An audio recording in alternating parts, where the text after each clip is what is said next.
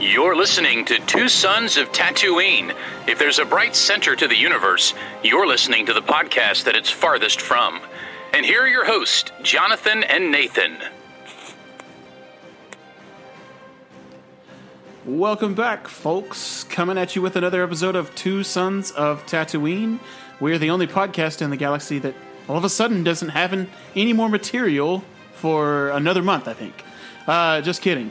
We actually do have some stuff planned. I'm excited because this in-between gives us a chance to go back to kind of this podcast is just like, hey, let's just talk about whatever Star Wars related things there are. So we are going to do some Tales of the Jedi maybe. But after that, maybe just some hey, let's talk to some cool people and see what they think about Star Wars, because I like it. I'm Nathan, one of your hosts, also known as NP Bro, and my co-host today, as always, is my good buddy Jonathan Cohn of YouTube infamy. Go watch his channel. He puts out videos on books, lots of books, not just Star Wars. You will learn something. He is a very brilliant man, and he is a huge nerd. Oh, thank you. Today we are discussing the last kind of arc, the last 3 episodes, kind of the wrap up of Andor. The prison break episode, One Way Out, and then you had Daughters of Ferrix, and then you had, what was the last one? Rick's Road. Rick's Road. That's right. Yes. Rick's Road. So listen, there's no getting around it. I have so many thoughts because just of the I can't say it all at once.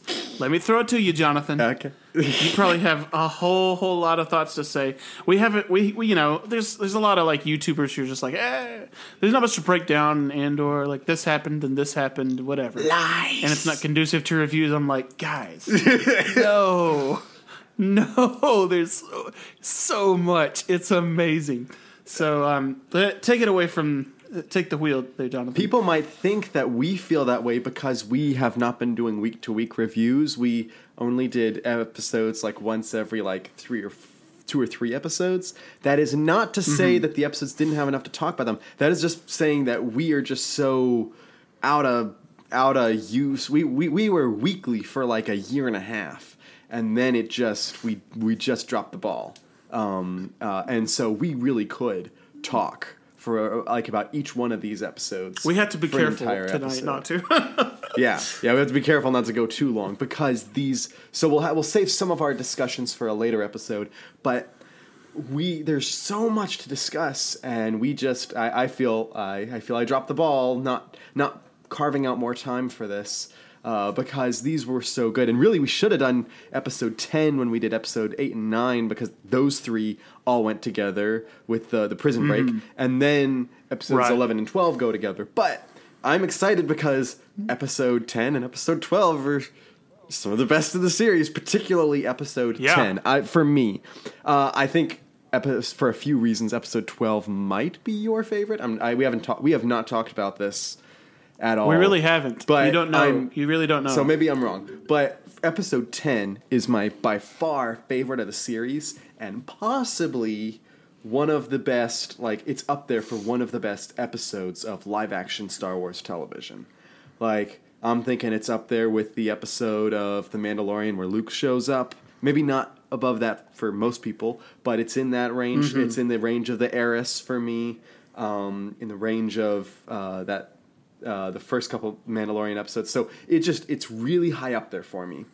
It's so hard to compare those. It is. They're so different shows. We're talking about something, but I'm such just a different saying, style. This is just that. I felt I watched one scene from that episode just now before we started recording, and I started getting goosebumps because it just affected me so much because it was such a well executed scene. There's.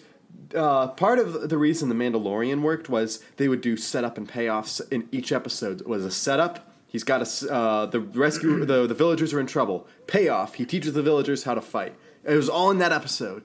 Or it was a setup. He's got to do this heist with the Mandalorians. Payoff. They do the heist. So it was always within an episode. We had 3 episodes where our characters were put through the ringer in the prison, and we were just they brought us down in hopes, and they just made us so sad and so hopeless. And we thought there's no way our prisoners can, or our characters can escape, even though they did. And we knew that they, at least Cassian and Melshi, would get out because we've seen them again. Yet, we still were worried. We were still on the edge of our seat, and we started even caring not just for them, but for the other characters, these other prisoners, who probably, some of them did atrocious crimes. Some of them probably did atrocious crimes, and yet we're okay with that, because the writers got us a feel for them. That's why that episode worked. Daughters of Ferrix was a great episode, but it just can't possibly compare, and we'll talk about that in a minute. And then the finale, there was so much. Yeah. When you texted me what made you kind of giddy with the finale, and I told my dad, what do you think Nathan went crazy about? And the second it happened, they weren't even done introducing this thing, and my dad said, oh, Nathan loved that. And I said, yeah. Yep. Absolutely. I did. So creative, too. Yeah, we can talk about that. If for anybody who's guessing, it was the marching band stuff. Yeah. I loved it. I loved it so much. But I think you're starting out, like, we kind of have to talk about One Way Out, aka Narkina 5 Redemption. Yep. We have to talk about that, and then we can talk about the last two episodes. Yep. So let's kind of get through that, and then we can talk about the kind of the wrap up stuff. Yep. But like, you talked about the setup, and everybody loves a good Prison Break kind of story. Man, it was all of the payoff based off of how slow things were and how redundant, repetitive, like all of the daily mundaneness was. We didn't get. You said there could be bad people, but we didn't ever meet. To my knowledge, all of the people we were introduced to that were prisoners, they seemed like pretty good people. Pretty good guys. Maybe and a lot of them could have wrong, been, but not anything like atrocious. Like, we weren't meeting like ex-murderers. Like, we weren't meeting those types of people. We were meeting thieves and people who had maybe, I don't know, gotten into fender benders or some stuff. Could have just been that they said the wrong thing in front of a stormtrooper. Right. Yeah. Clearly, that's part of what it was. And we didn't kind of circle back to the whole, what was it that the Imperial Requisition Oversight, the one that allowed them to increase all of the prison sentences? Oh, yeah, the legislation. The legislation, yeah. The one that Mon Mothma was opposing and trying to get the other senators to oppose. They didn't really talk about it, so maybe we're going to get some more of that, or maybe it was just kind of used as a kind of plot device to explain the overreach and stuff. Man, they really, really sold the relationships. Yep. They made you care about people. Like Kino Loy is going to be like one of those people. Like, if he shows back up, people will lose it. They'll be so excited. Like, this show didn't do many like Easter eggs or references, but it set up future shows that if he ever came up, it sets up that Easter egg and reference. So yeah. Absolutely. He needs to, and it's because Andy Serkis was such a great character. He was such a great reveal to everyone who didn't know. Like, it just it worked so well, and he just crushed it in the role, and I think he had fun with it. I think this was like the first time in Star Wars he was like, "Yeah, this is pretty good." Man. Yeah, just the humanity of some of these characters. They're real in a way that's nitty gritty, and Star Wars needed that type of just development on the day to day. I would say, like, we're not kind of romanticizing these characters the way that you would like a Han Solo or a Luke, right? Or even to me like a Thrawn. Like, everybody's very human, and what they're doing seems very plausible. The amount of thought that went into this, like the details of the Prison Break, and the amount of guys that died, that just they are willing to try. They knew, and that quote that basically that I think Andor he quotes. Or Kino Loy quotes it later, but Andor told him, I'd rather die fighting than, spend out my days doing here what they want me to do. Like, I'm going to die trying to get out if I have to. That's brilliant. It was a great great quote, and I loved him when he quoted that. So when we talk about like just this whole prison stuff, did you know I had a weird thought when Rogue One? Did you recall when Cassian gets like captured by not what's his face? Saul. Yeah. Yeah, and he gets thrown in prison with the pilot, and the pilot's and like Cassian makes this offhanded remark like, "I've never been in a prison before," or something like that. Really? I was like, "Yeah." I was like, "Wait, what?" He's like, "Maybe you're just thinking like that prison that you were in was a lot different for this, or you're just writing off the Narkina 5 thing in your head." Or yeah, maybe he's he's trying to block that part out of his. I'd be interested in seeing if that's the actual line, because You should watch that scene again, because I was thinking back to it, I was like, didn't he make that comment or something like that? Because that kind of throws it into, hey, here's a hot take right here. Yeah. The actress Fredera Miro. Yeah. Okay, she needs to win an Emmy. Ooh. Okay. I'm not sure. I'm not sure she will, or that she necessarily needs to. I think that there are House of the Dragon. I think that she could be nominated, but I think there are House of the Dragon actresses that might deserve the Emmy more. I think Olivia Cook. Well, I think Olivia Cook earned the Emmy. There's this arguments. time. Yeah. There's she okay. killed it. But you're right. The actress who played Deidre Miro did a phenomenal job with what she was given. If she was in more episodes, if she was more prominent, and if she was prominent. But she not, would still. She might be as a side character, but what about the finale where she's having this emotional breakdown with Cyril Karn, and her hair shaking? She's so well acted. Yes, really, really well acted. And that was the moment I was like, okay, wow, this is the villain that I cheer for. She's phenomenal, and her character, you understand her character. And really, all of the characters, after watching this, I understand them so much better. But her character is somebody that really loves her job and wants to be the best at it. Yeah. And whether or not she loves the Emperor or she's just kind of in it for promotion, she really loves that she's good at her job and wants to do it right. And when you see that fear kind of that she has in the finale, it's such a good thing for her character to show that. And great acting, like I said. I'm a huge fan. Love the character. Cyril Karn, that's a character I'm not sure where I feel about after the season. But there's a lot more ground left to be, taken with his character. It feels we'll kind of see. I would say of all the main cast, he got the least to do in the final episode, and I feel like he needed a lot more. Like Deidre, they did just enough with. She got everything she needed. Mm-hmm. Cassian, Bix, they got what they needed. Luthen didn't need much. All of his was in that finale scene. Like, you did not need more with Luthen. His episode was in 10, when he had that line, that dialogue. 10 and 11. Oh my gosh, yeah. So oh my gosh, the scene. Yeah, we'll talk about that in a second. We didn't even talk. We have to talk about that scene. But he didn't. So, we're going through all these actors. All of these actors had enough to do. But I feel like Cyril, it was, hey, we need to do something with him. And he was still integral to the series. I still think we needed him. Maybe I would have handled some of his stuff a little bit differently in the series.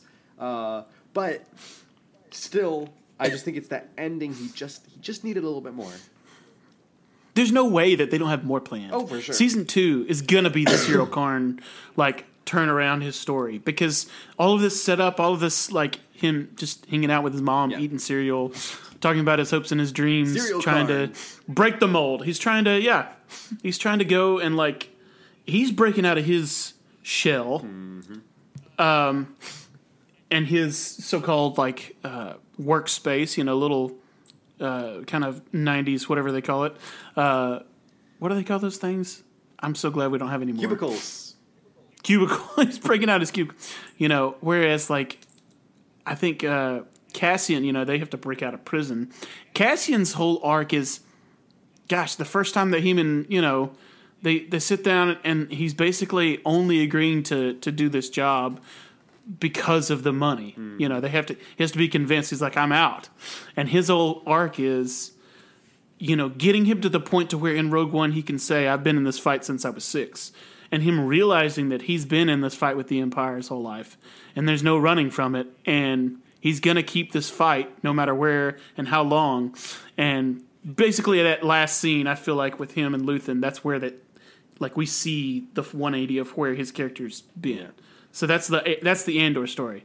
I love that. I feel like a lot of people thought that episode... I think that people going into this series thought that after episode 3, when he goes with Luthen, they thought that episode 4 would have Cassian in the same place that Cassian is now at the end of the season. That's where they were like, all right, we're going to get Rebel stuff. We're going to get Cassian doing... building the rebellion. We're going to see Mon Mothma going to Yavin. We're going to see all this stuff happening. And I'm like, I would have expected us to be there too. So I'm a little bit surprised by this turn, but I think that we're going to appreciate the next season more because they kind of like with House of the Dragon. We spent so much time in House of the Dragon build up so that at the end of the season we had the beginning of the Dance of the Dragons. Here, we're getting all this build-up so that when he turned and when he's decided to join the rebellion, you feel it's earned, and you feel, okay, I am with you now. I am invested in this. So many people said, oh, we can't do anything with him. He dies, so why do I care? But now this series made us care, and season 2 is going to finally provide all those Easter eggs, provide all those moments that pop. I am 100% somebody that wasn't as attached to Andor. Yep. Because I knew where his character ended. Mm-hmm. When I go back now and watch Rogue One, I'm going to be so much more invested. I love the character now. I really do. Yeah. And I did not know that I'd be able to say that, but I really appreciate him. I'm going to be like, give us more Cassian. He needs more to do in this film. Exactly. Like, he really needs more. And I still want to know a little bit more about K2SO and them meeting. That was fun. Let me give you some things, some overall, like, the Empire. Would you not say that, one, this is probably the most overreaching depiction, most terrifying depiction of the Empire we've seen, as far as just absolute trampling of rights, just absolute just going in and dominating. You all right? Sorry. So I'm almost like V for Vendetta vibes. Yeah. With the Big Brother style Empire that we're getting. I think that. Can you? Oh, sorry. I just appreciate that so much. Can you add anything to what you saw? Are you seeing the same parallels? Well, it is a very tough thing to do, but they managed to do it where they portrayed the Empire in 2 ways as the most egregious, overbearing, overreaching government that's like, okay, these guys are bad. But then they also did an amazing job of make you understand why and make you think. I would if I was in that place, I might, like, if I was in Deidre's shoes, or if I worked for the ISB, I would agree with what they're doing.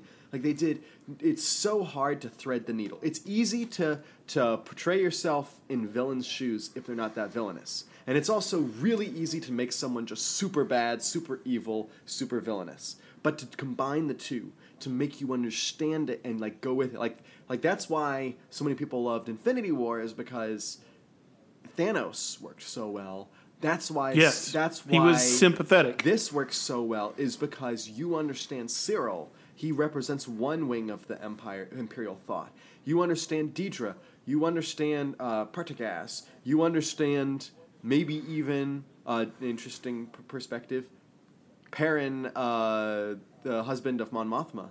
You understand him, and he represents this wing of the Empire that's okay with all the security. They're okay with giving up their rights and whatnot.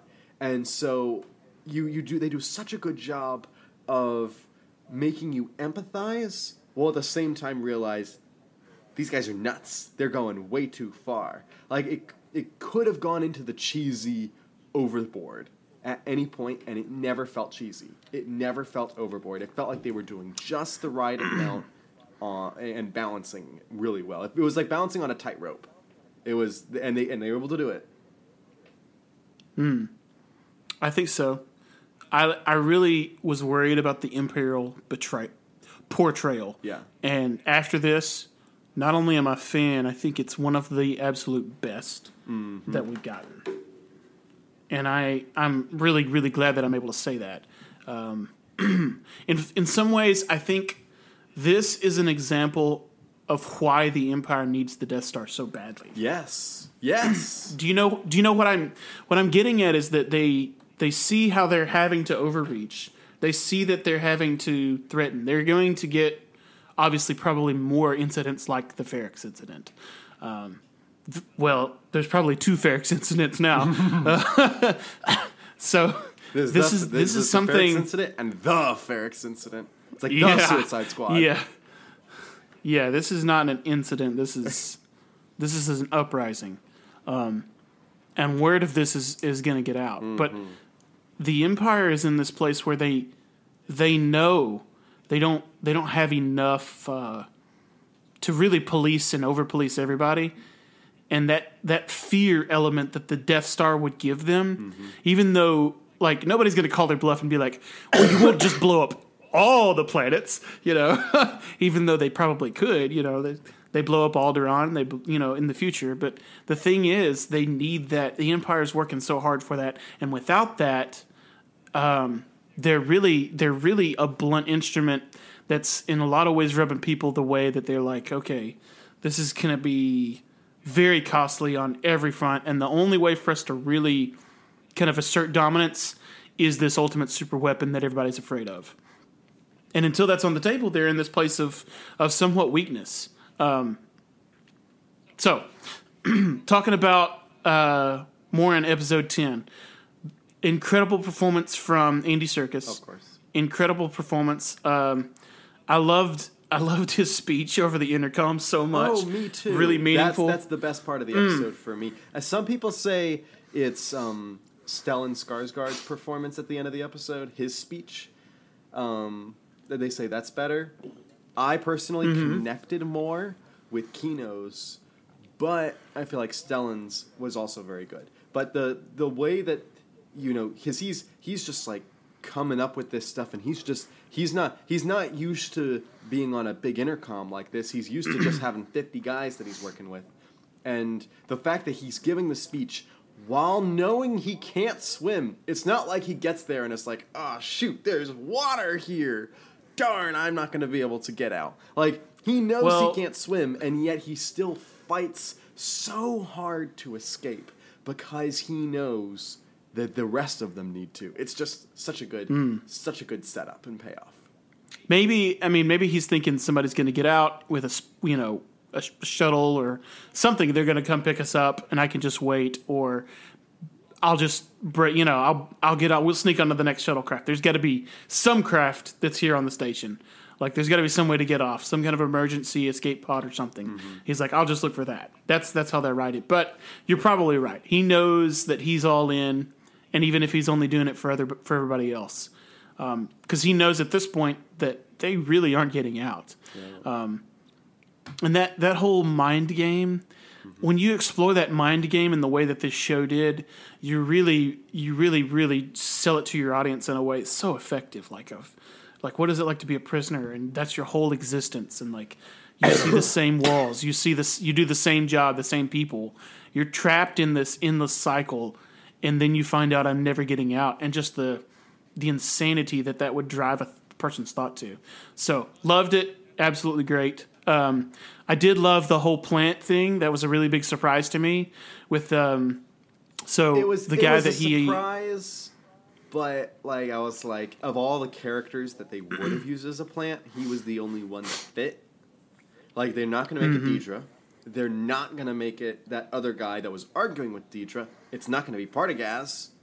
So, like, who could they use? And they were putting a weird emphasis. The only other person it could have been is Deidre's, like, assistant, like, her little, like... Yeah, a guy who looks like Tarkin's little brother. Yes, Tarkin's little brother. Thank you. That's the word I was looking for. It could, but I was like, that's not what I... Like, he looks too much like Tarkin to turn. And this guy looked like a nice guy who's just trying to help out. So it worked for me. But his realization that he's willing to sacrifice him for 50 guys because he believes that his job as a spy is that important that it's worth 50 lives. It was like a whole, like, Star Trek deals with the whole, the needs of the many outweigh the needs of the few or the needs of the one. And then they discuss how the needs of the one might outweigh the needs of the many by bringing back Spock type thing. This like explores that in Star Wars and just does it perfectly. I mean, you see all the emotion go through his face and his realization, maybe I am worth it that much. And him saying, if you don't do this, there are millions of lives or billions of lives at stake. But if you walk away, it's just one life that you're saving. Or 51 lives, I guess, if you count the 50 guys who don't die. So it's like, oh man, was that hitting a moment. Gosh. The way this show deals with like life and morality and presents these questions is unlike any way that I've seen in Star Wars before.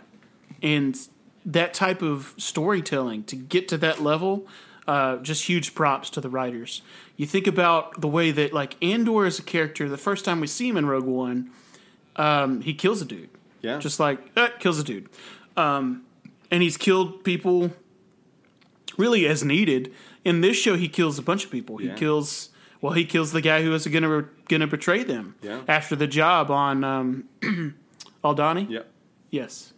So after that, he also in this episode, at episode 10, he has a chance to kill all the Imperials in the control room. And he doesn't. Right? But he doesn't. That's such a paradoxical thing because they both, and I'm sure Kino, would want to kill, especially like their captors. But Cassian doesn't kill for a personal reason. When he does kill, it's for he needs to. But yeah, the juxtaposition of the lives and the worth of them, man, that was very complex. Thinking about like, I lost my train of thought. Thinking about. Why don't we go to episode 11, The Daughters of Ferrix?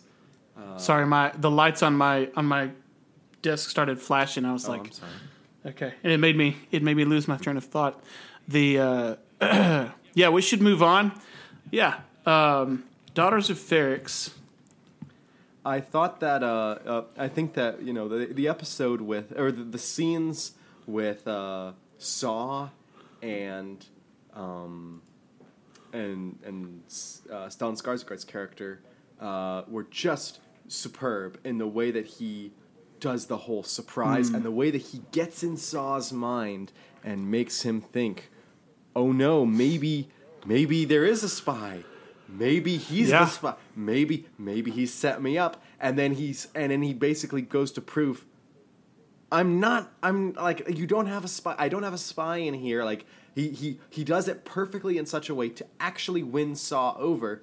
And you see how Saw can become so paranoid, but you also see how and so you see how impressive it is to make Saw believe you.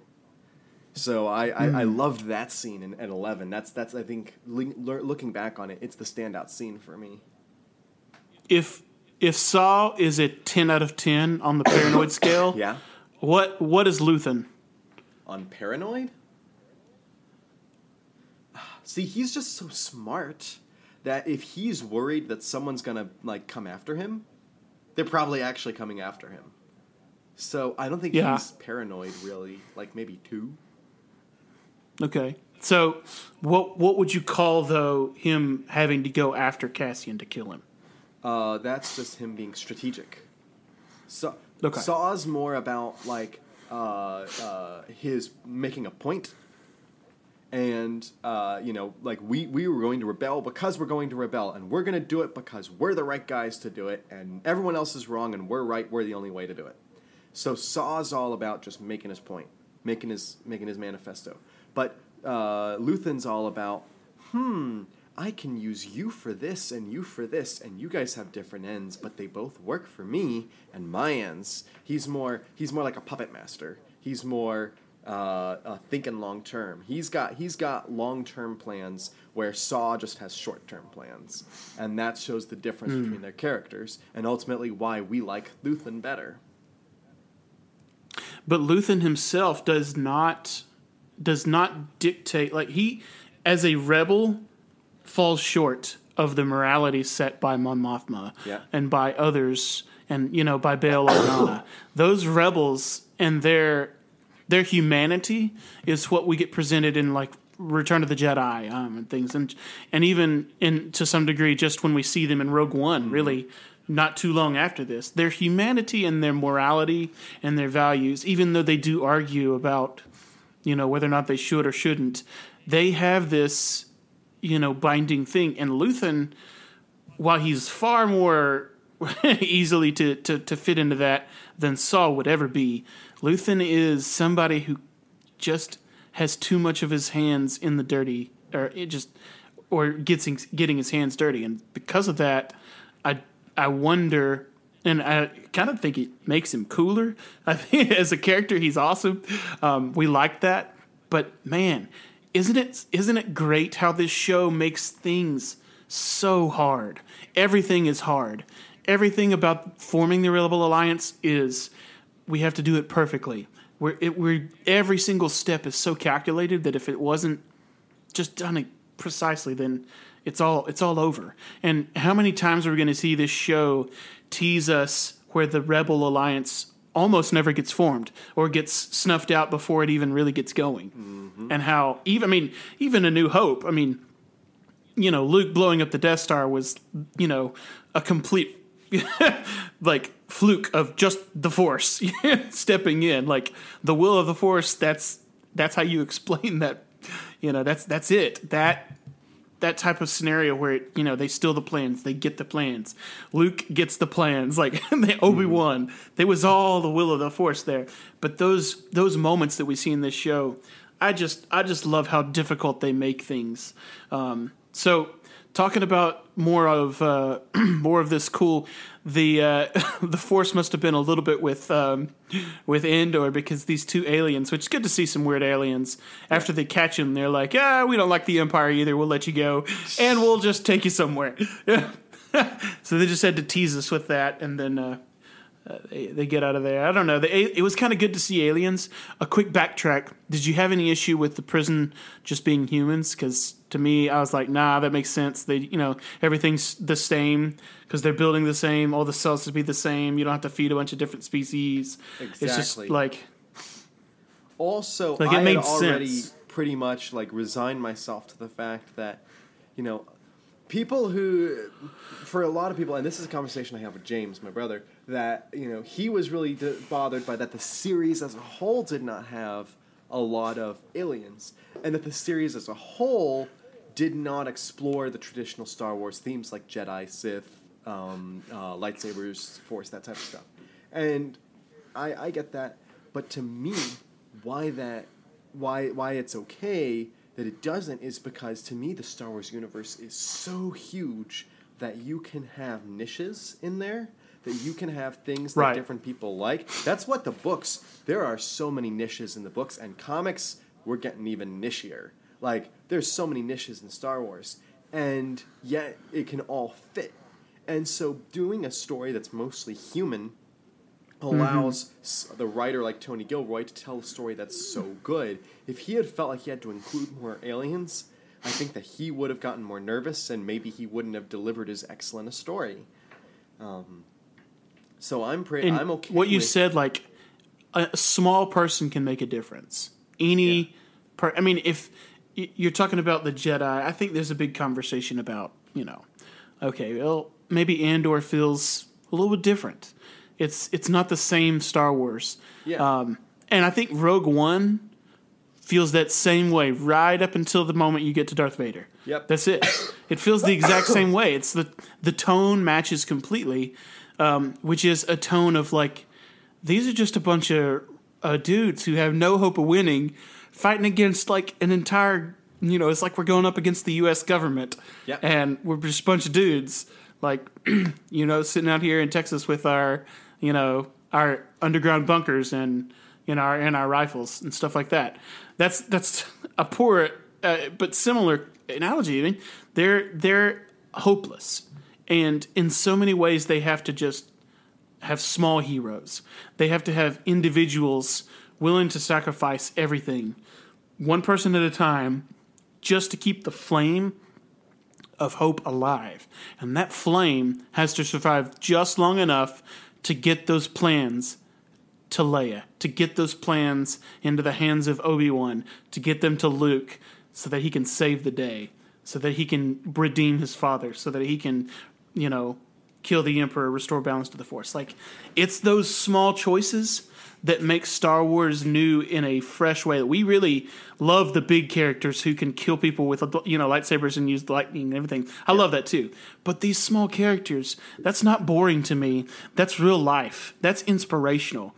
If you look at that and you say, that doesn't reach me on a human level, then why aren't you letting yourself connect with these characters? Like, Star Wars has normal characters. If you were in Star Wars, Jonathan, you and I would probably be like bartender droids or something. Right. No, I'd probably be a musician. I would be a musician. You'd be one of the ones doing the marching, and I'd be probably one of the observers on those balconies.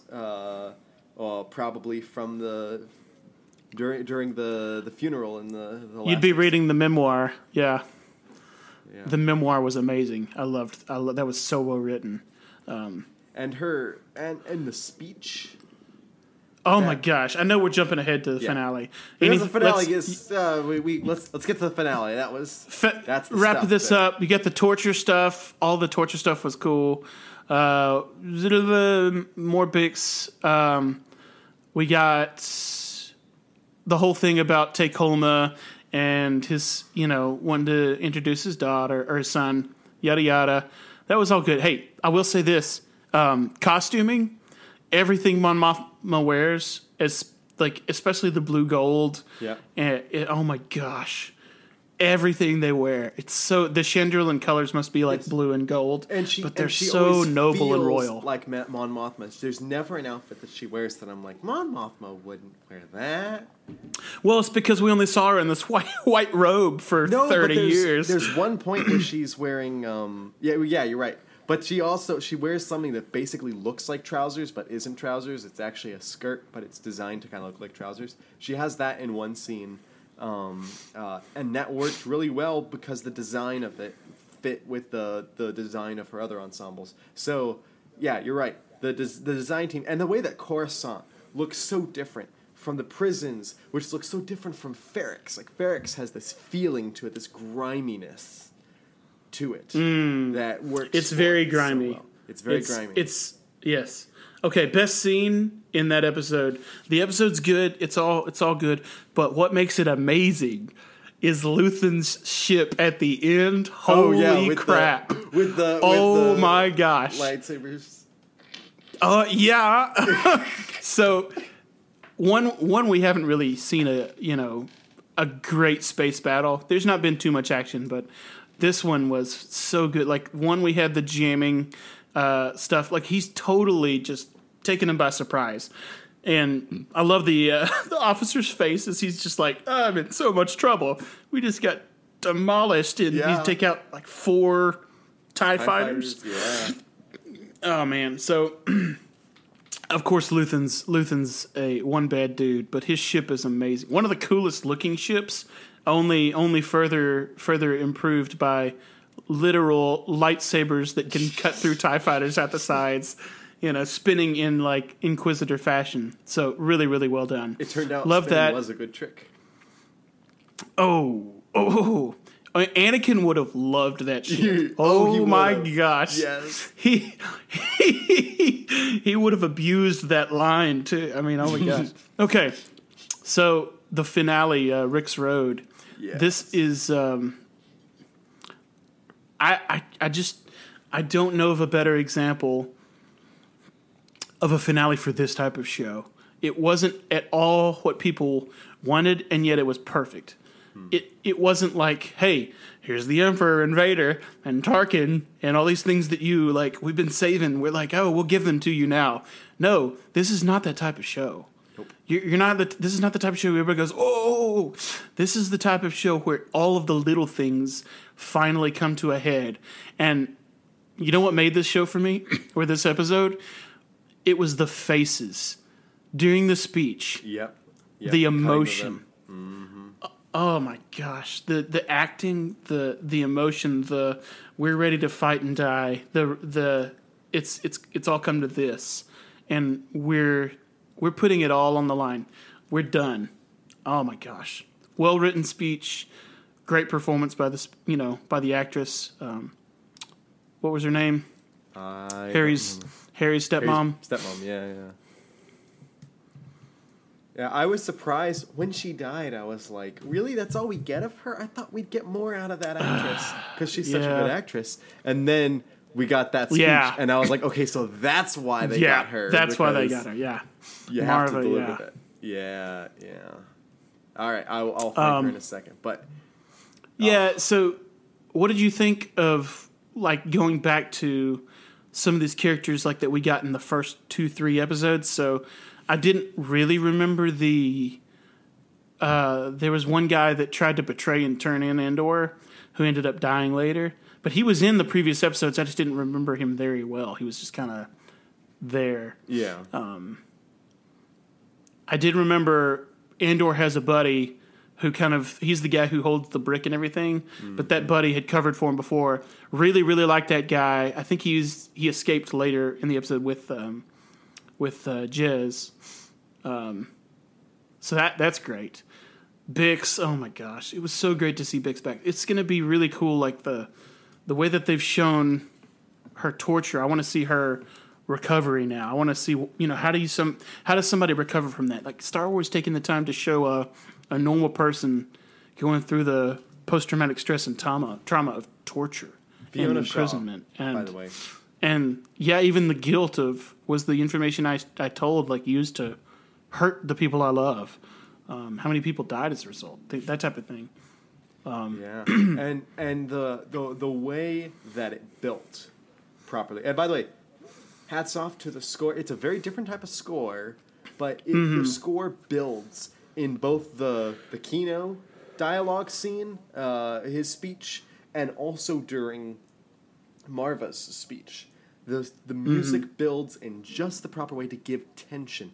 We all you spend the entire episode knowing stuff's about to go down, but you don't know how or how much. Like you're like, what's gonna happen? But you know something's gonna happen, and they keep delaying it and delaying it and delaying it, and then finally it builds up. I thought, just beautiful. Yeah, that music, the flutes. So a lot of times you see, just small rant, but so many times instruments on screen are like, one, they're not actually played by actors who know how to put their fingers in the right place. Right. Like they're not even doing the right embouchure or holding it the right way. And when we see them warming up this episode, I was like, man, those might actually be musicians. They look to be actually warming up. Like, this is cool. It looked like that, so it was very, very believable. We have no idea because there are no right fingerings because that's a nonsense instrument. Well, I definitely saw like 3-valved instrument. Like I saw Star Wars French horns. Yep. I saw some French front-facing baritones. Some look like flugels or maybe a cornet of some type, and obviously the flutes. Man, and the snare drum definitely looked like a marching drum. It did not sound like a marching drum, so that was off. But the flutes were really, really well done. It hit me with the thought. I was like, oh man, I guess they were practicing like the night before because this is really good. And they're like coming down different streets. How are they lining up the timing? Exactly. Oh well, it's Star Wars. That's okay. My mom was convinced that the flutes were really guns. She was like, oh, they're secretly guns. That they're doing this and they're just gonna go pow. And I was like, Mom, you've seen too much of Mission Impossible because that's a thing in Mission Impossible that the flute's a gun. And I was like, it's like Will Ferrell in what's his thing? The anchor man, the flute's like shooting fire out the side of it. Anyway, but like when she was like, I was like, I don't think they're part of that, but the way that they came down from the shots they used of them coming down the steps and coming from different angles and all converging on that one point, it actually kind of reminded me of Dune when they step out of the ships in the Dune movie, which was also a moment that really got me where they're using instruments. So, but it was like it just you were with them. You were like, all right, we are here for the funeral, and you did not want to. Anytime they cut away to where the action was happening of Andor and his little chase stuff, or Deidre, or anything like that, you at least for me, I was thinking, no, send me back. I want to see what the funeral's doing, because they put all the tension there because you felt like that's where the big stuff's going to happen. Yeah. Well, Luthen's there. You've got Cyril and his buddy, Mark. Okay. Forgot his name. Sir Irish guy. Yeah. Irish guy who drinks at the end. Not a stereotype, everybody. But very true. You get obviously Luthen's there. You've got Dedra. You get some dark troopers. Death troopers. Those are death troopers. Death troopers, yeah. They're death troopers because they die. Well, it's pretty cool seeing them. I don't really see them do any fighting. No. They are supposed to protect Dedra, and then the second things go awry. Which, by the way, Pac at the beginning, man, he and his emotion at the face. Oh my gosh, I knew it was a bomb from the first minute of the episode. I was like, that's a bomb. I was like, there's no question that's a bomb. And then, but the emotion during the speech and just as it grows in his face and as he throws it, well, very well placed to have knocked over a whole bunch of other bombs, which then exploded. Lucky him. It made me think, because I feel like this is the type of show where we can actually ask ourselves like questions like this one. So the Empire at first was only using riot gear, and we're not blasting. Did you notice that? Mm-hmm. Felt purposeful to me. Yeah. It felt legitimately like, okay, we're gonna keep this riot, and that was interesting. That's like, hey, but they had the other stuff in case they needed it. Yes, if we need it, we will kill people, but we are not going to yet. Interesting choice, and I felt like it was purposeful. So what do you think that tells us about the Empire right now, or the choice to do that? Is that all because of Dedra? I know she was like, please, we got to make sure we get prisoners. Well, I feel like the Imperials aren't... I feel like Imperial leadership, they're usually portrayed as bimbos, but it's not like they're not like dead. They're not Joffrey levels of stupid. They know. Right. If you just start blasting people in a riot, that's going to be way worse than if you use riot gear and try to break it up like the normal way. Like, there's a reason in most riots around the world, even tyrannical governments typically just use riot gas. They typically. This is an interestingly timed discussion based on really, yeah. What's going on in a certain part of the world right now? Exactly. China. No, but it is interesting that even in most, like, I'm sure there's probably maybe some killing going on there, but in most riots in most parts of the world, it's the way it works is. Like you just use tear gas to break it up because you do not want to be responsible for murdering people. And if you do, if you do kill people in a riot, it's only the people who are doing the absolute worst. And so the Empire has that portrayal here until the bomb goes off, and then they're like, okay, no, we're firing. They've lost it. We have to. And so I thought that was, it was realistic, as you've been talking about. It felt real. It felt like that's a natural thing to happen. And we didn't see the conclusion of that. We just see, I guess we see the Irish guy, the lieutenant, basically drinking. So what is the conclusion? Probably both sides kind of withdraw and retreat. The people go back to their houses. The Empire kind of collects their stuff, and they're like, all right, let's get out of here, or we're going to bring reinforcements. Like something, obviously they're still looking for Cassian, and they're definitely going to chase him, and we're going to chase probably Jez and the others that are fleeing. But man, it's a mess. It is a absolute mess, and the same type of mess that Cyril get blamed for, the first Ferrex incident. Dedra's going to have that on her hands now. She's going to have her superiors over her, and they are going to be on her case about this next, and Cyril's going to be the person that she's probably going to turn to, like, I know, I did everything I was supposed to too, and this is what happened. It makes you think, man, Cyril, your defeat was not that bad last time. Yeah. Yeah. Compared to this, he lost a few people. She did way well. I mean, I don't know that all of it was Dedra's, but she's brilliant. She really is. I don't think it's her fault necessarily. She did everything to set it up properly, to plan accordingly. She had all the plans right. It's just that she couldn't do everything the best. Although what's going to get her is it was her decision to say yes, give them the permit. That's what's going to get her. That's the one thing that they can point to and say, if you had not done this... But they had already broken the permit by, there was 100 people right at the start. They were like, the Empire could have stepped in and said no. Right, but that's the argument they'll use, is they'll say, had you not given them that permit, then none of this would have happened.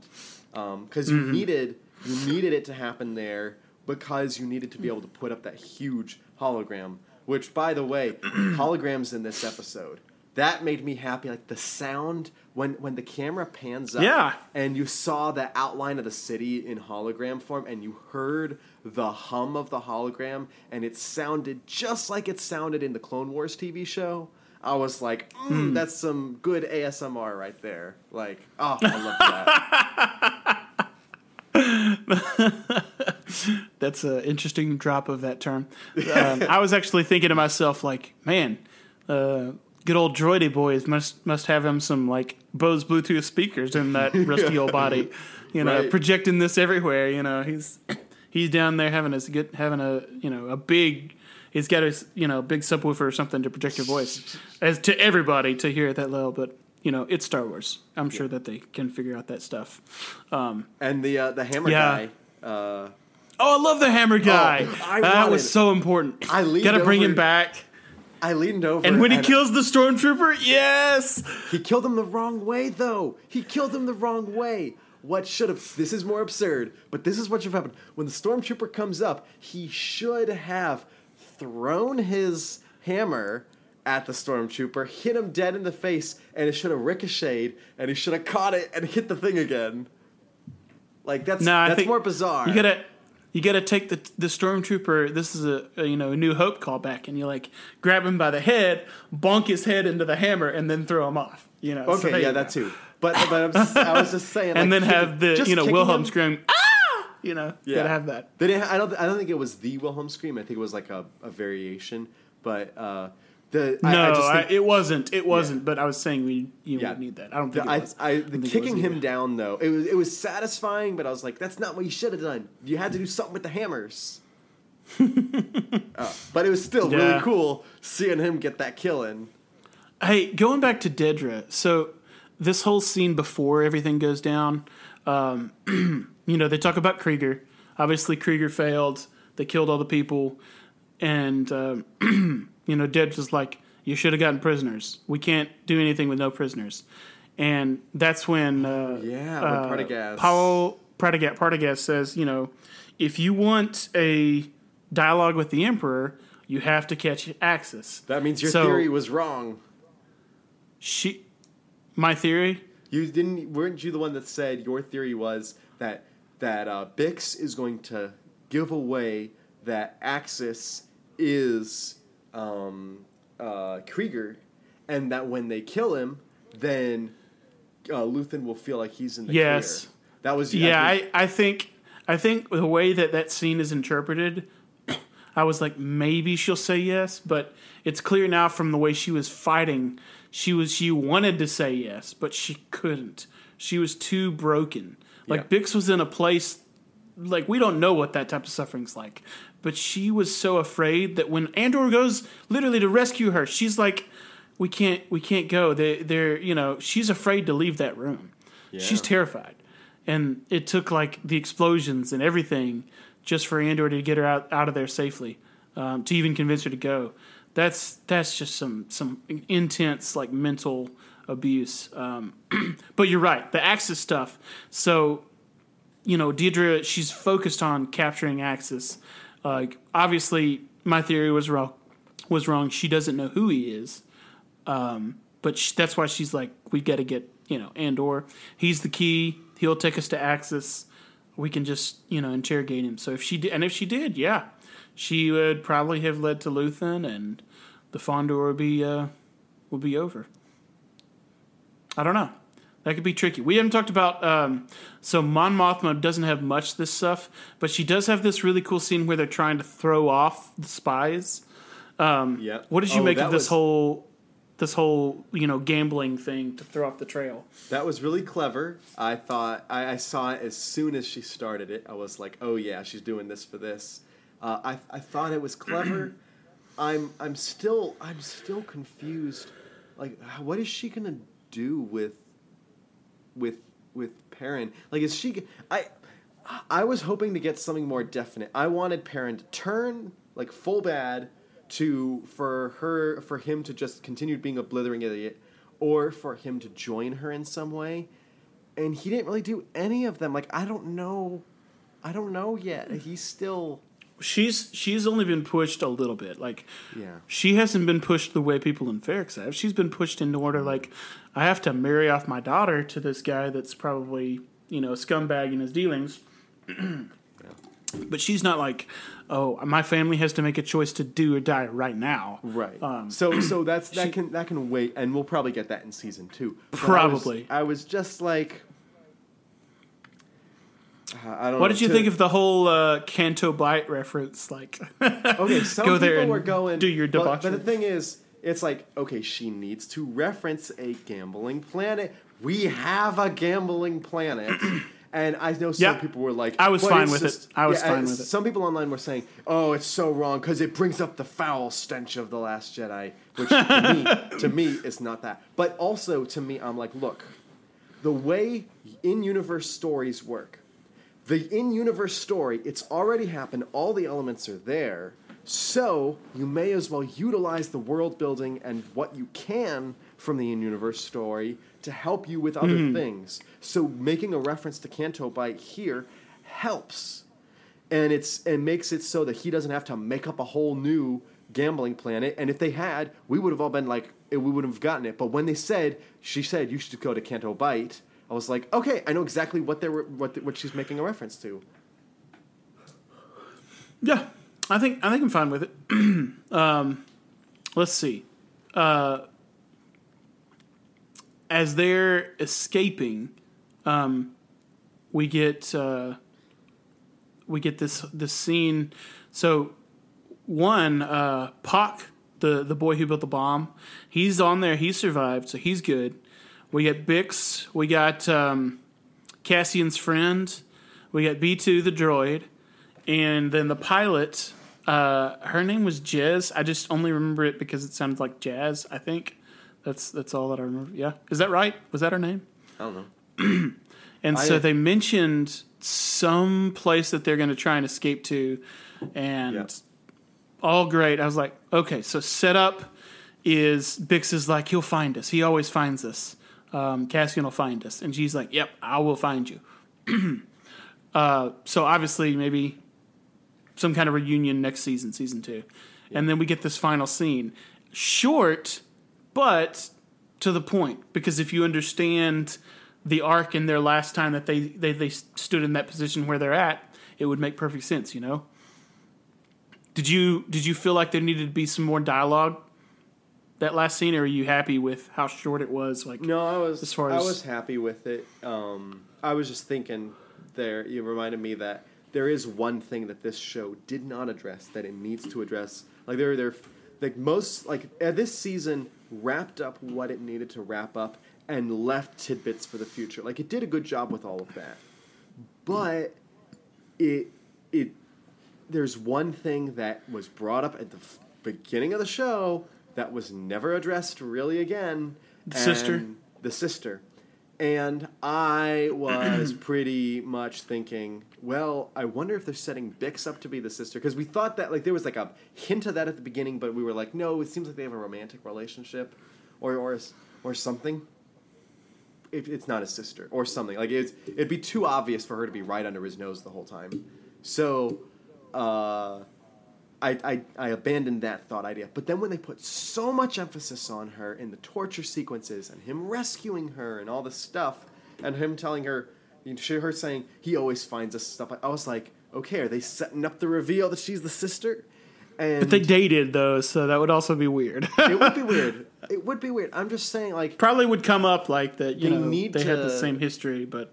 They need to address the sister subplot in Season 2. I mean, we didn't find out about Jon Snow's real parentage until, like, Season 6 or 7. So you can wait. You can put it off, but it needs to be addressed. How dare you reference that abandoned plot thread by Dave and Dan. Oh my gosh. Although at least they got it right. Like, that's the right move. That is the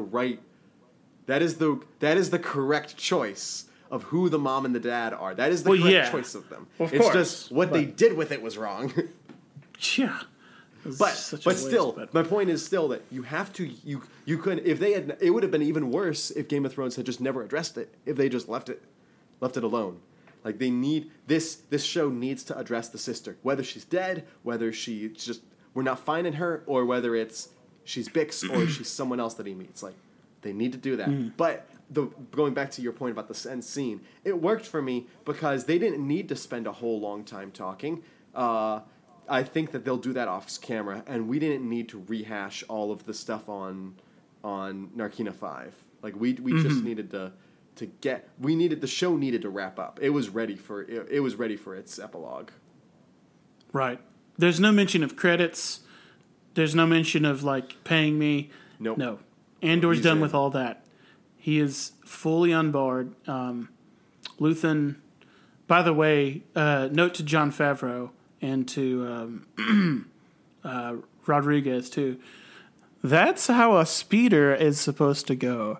Not like a little Vespa bike. By the way, that reminds me. This finale made me think so much about the Book of Boba Fett finale because both shows had a similar trajectory. We spent a lot of time on this one planet. In fact, we spend even less time in Andor on this planet than we do in the Book of Boba Fett, I feel like. However, Book of Boba Fett has a finale that is small scale in this, like, couple of streets. And this show has a finale that's small scale in a couple of streets. This feels more satisfying than the Book of Boba Fett finale does. And it's just interesting how both of them weird. It's so weird. And Andor's a bigger show that went small, and Book of Boba Fett is a small show that was supposed to go big that didn't, that stayed small. Like, so it's just so weird how they can have similar and different trajectories, and yet they both did the same type of ending, and one worked and one didn't.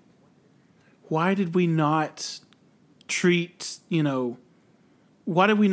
Cad Bane with full episode long treatment or with full season long treatment? To build him up, to make him there throughout the whole time. I mean, if you do that, it's so much more meaningful. So Andor, the show itself has done so many things right that, and I admit that there's things about it that I am not always liking. I didn't love the sound of the guns, of the blasters, and I wasn't sure that I liked the design of them. They looked a little bit off to me. I mean, there's some stuff in this that I think Star Wars Theory was talking about, like, screws and bricks. And it's like, some of the things in this show, like, what did we talk about? We talked about the real word cusses, right? Yeah. I didn't like those. No. I was like, you got Star Wars cuss words, use those. There's no reason to use like whatever real words we have. Even in this episode, when Miva, she calls the Empire bastards, like kill these bastards, That was that should have been the only swear word, like real, like I would have given that a pass if they had gotten rid of the others. And I still would give it a pass, but the others, with the S words that we got, like that was does not fit. That's you trying to be edgy. That's you trying to throw in the way you talk, the way Hollywood talks.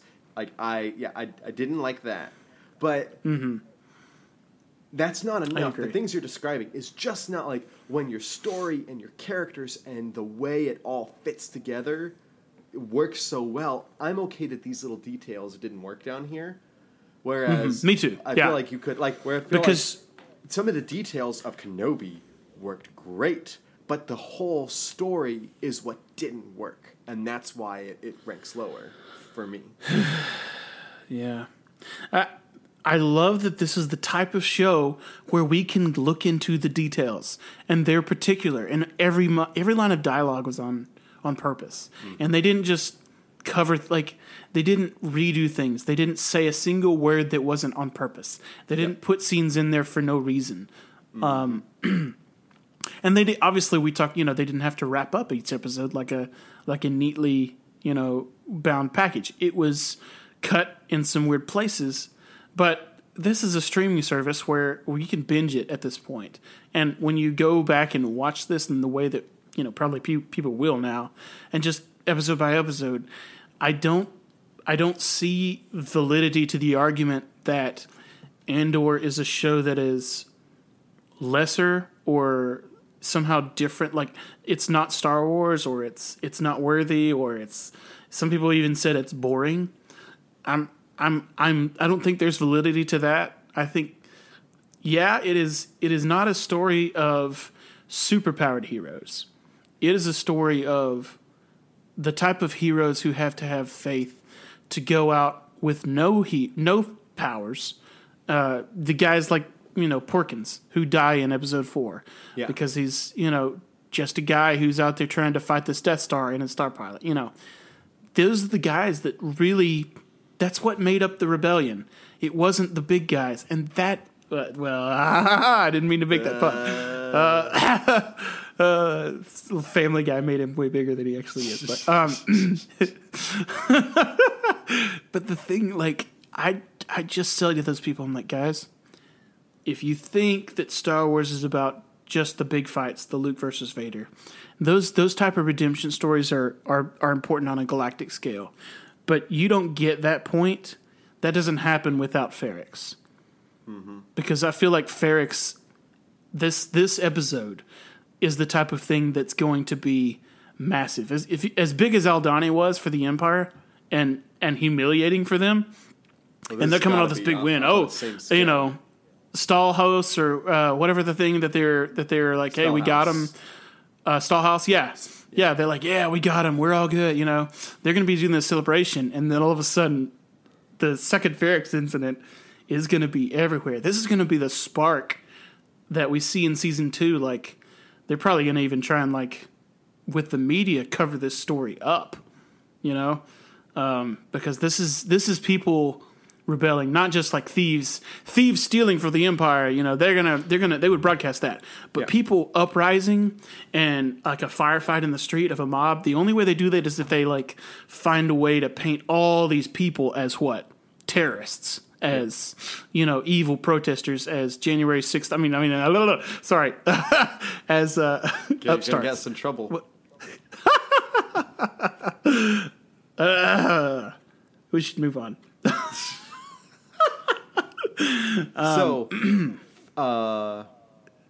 First we'll say, how would you rate each episode of the 3? Good question. And Good then question. We'll talk about how are we feeling about the season as compared to some of the other shows that we've gotten. Maybe you don't have to give it a numerical to the others, but just thinking how you're feeling about them overall. Okay, let me score 10. Yeah.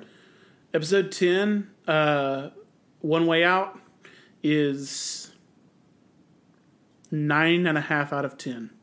I'd go with Really, that. I'd really say like good. 9.5. Yeah, I'll go with that. It was really, really stinking good. Yeah. Daughters of Ferrix, pretty good. The last scene makes it better. 8 for me. Yeah. Finale 8.5. is a solid 9. Yeah. I think I'm in lockstep on all of those. Yeah.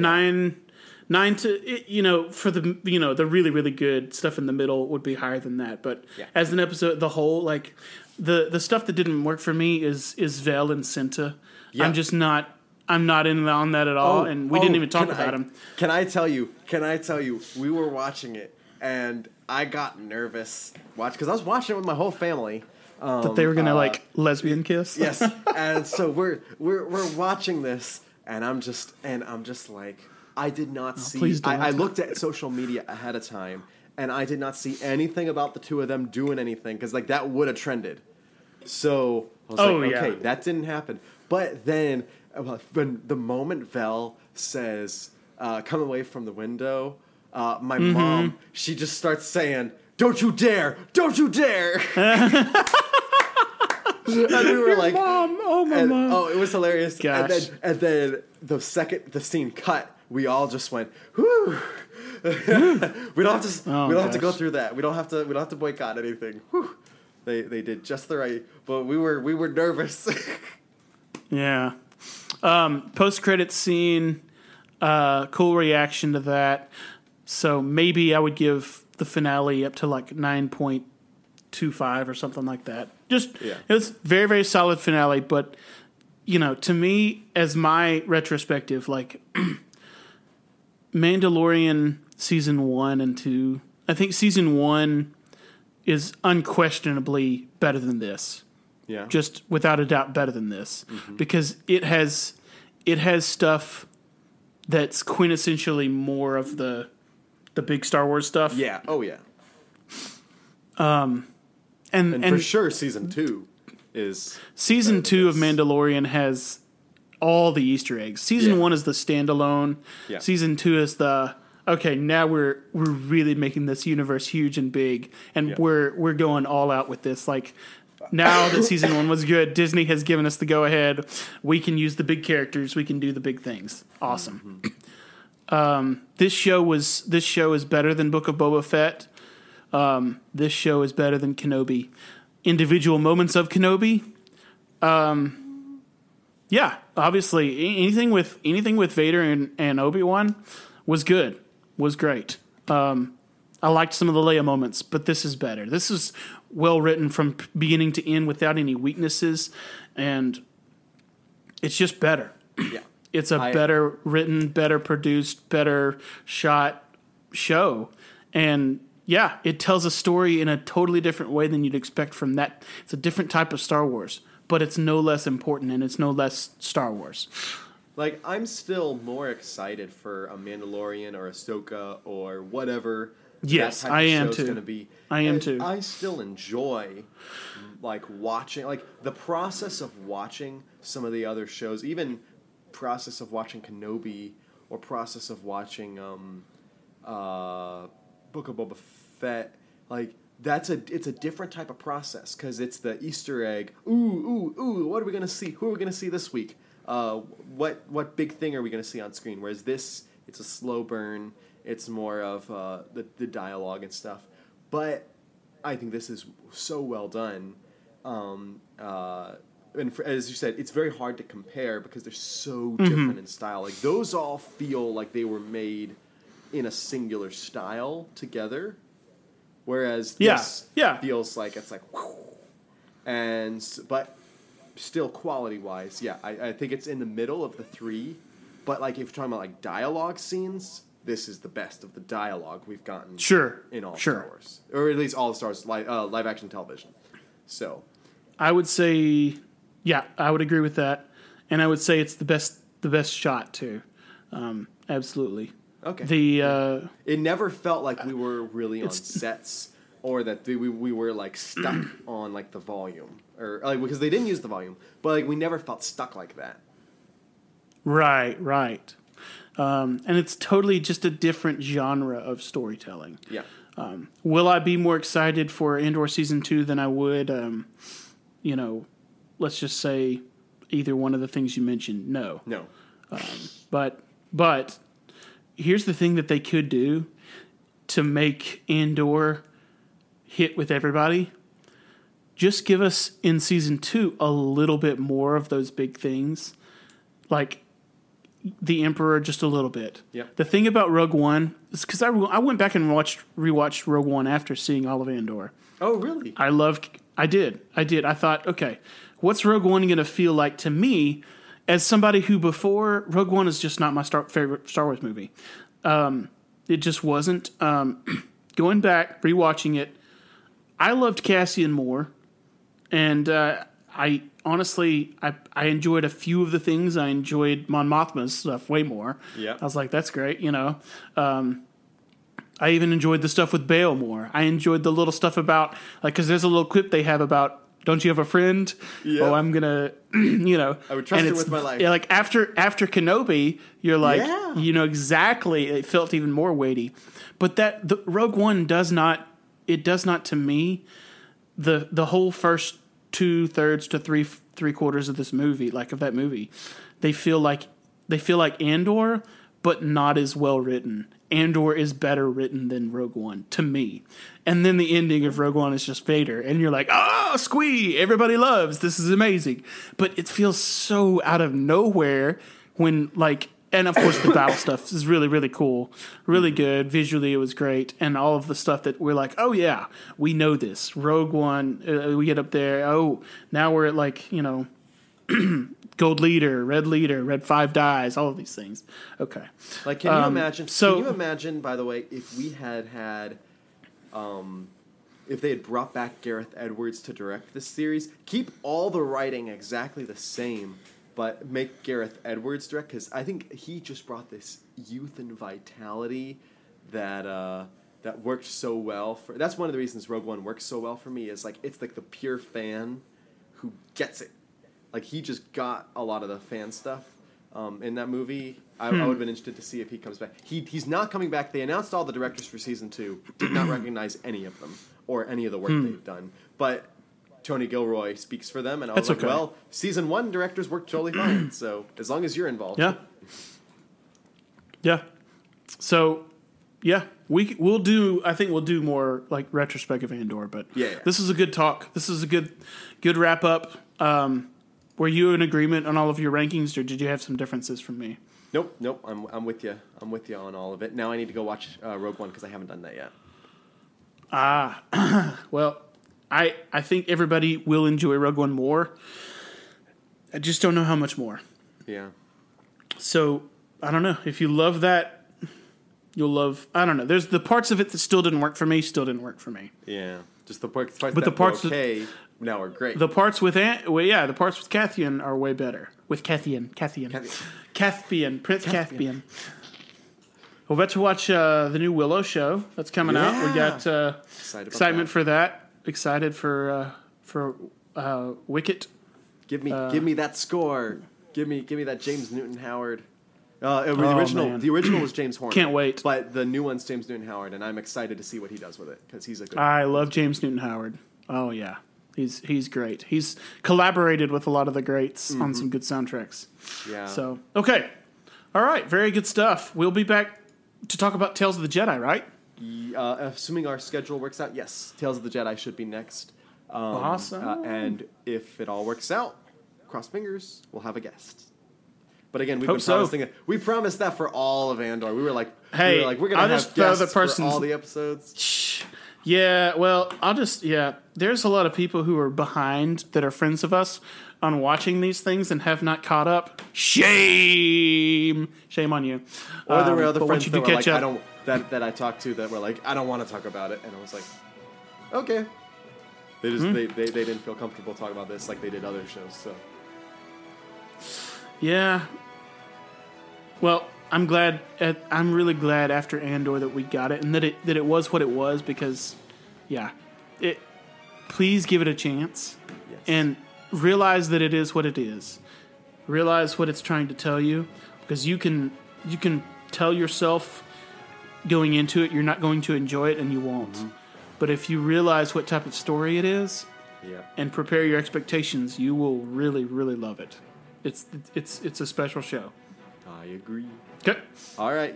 You can find us on Simplecast, iTunes, Google Play, iHeartRadio, Radio.com, and Stitcher. You can find our Facebook page, Two Sons of Tatooine. You can find my YouTube channel, Jonathan Cohn. You can find my written book reviews for Star Trek over at Roku Depot. But until next time, I'm Jonathan. And I'm Nathan, a.k.a. NP Bro. And thank you for listening to another episode of Two Sons of Tatooine.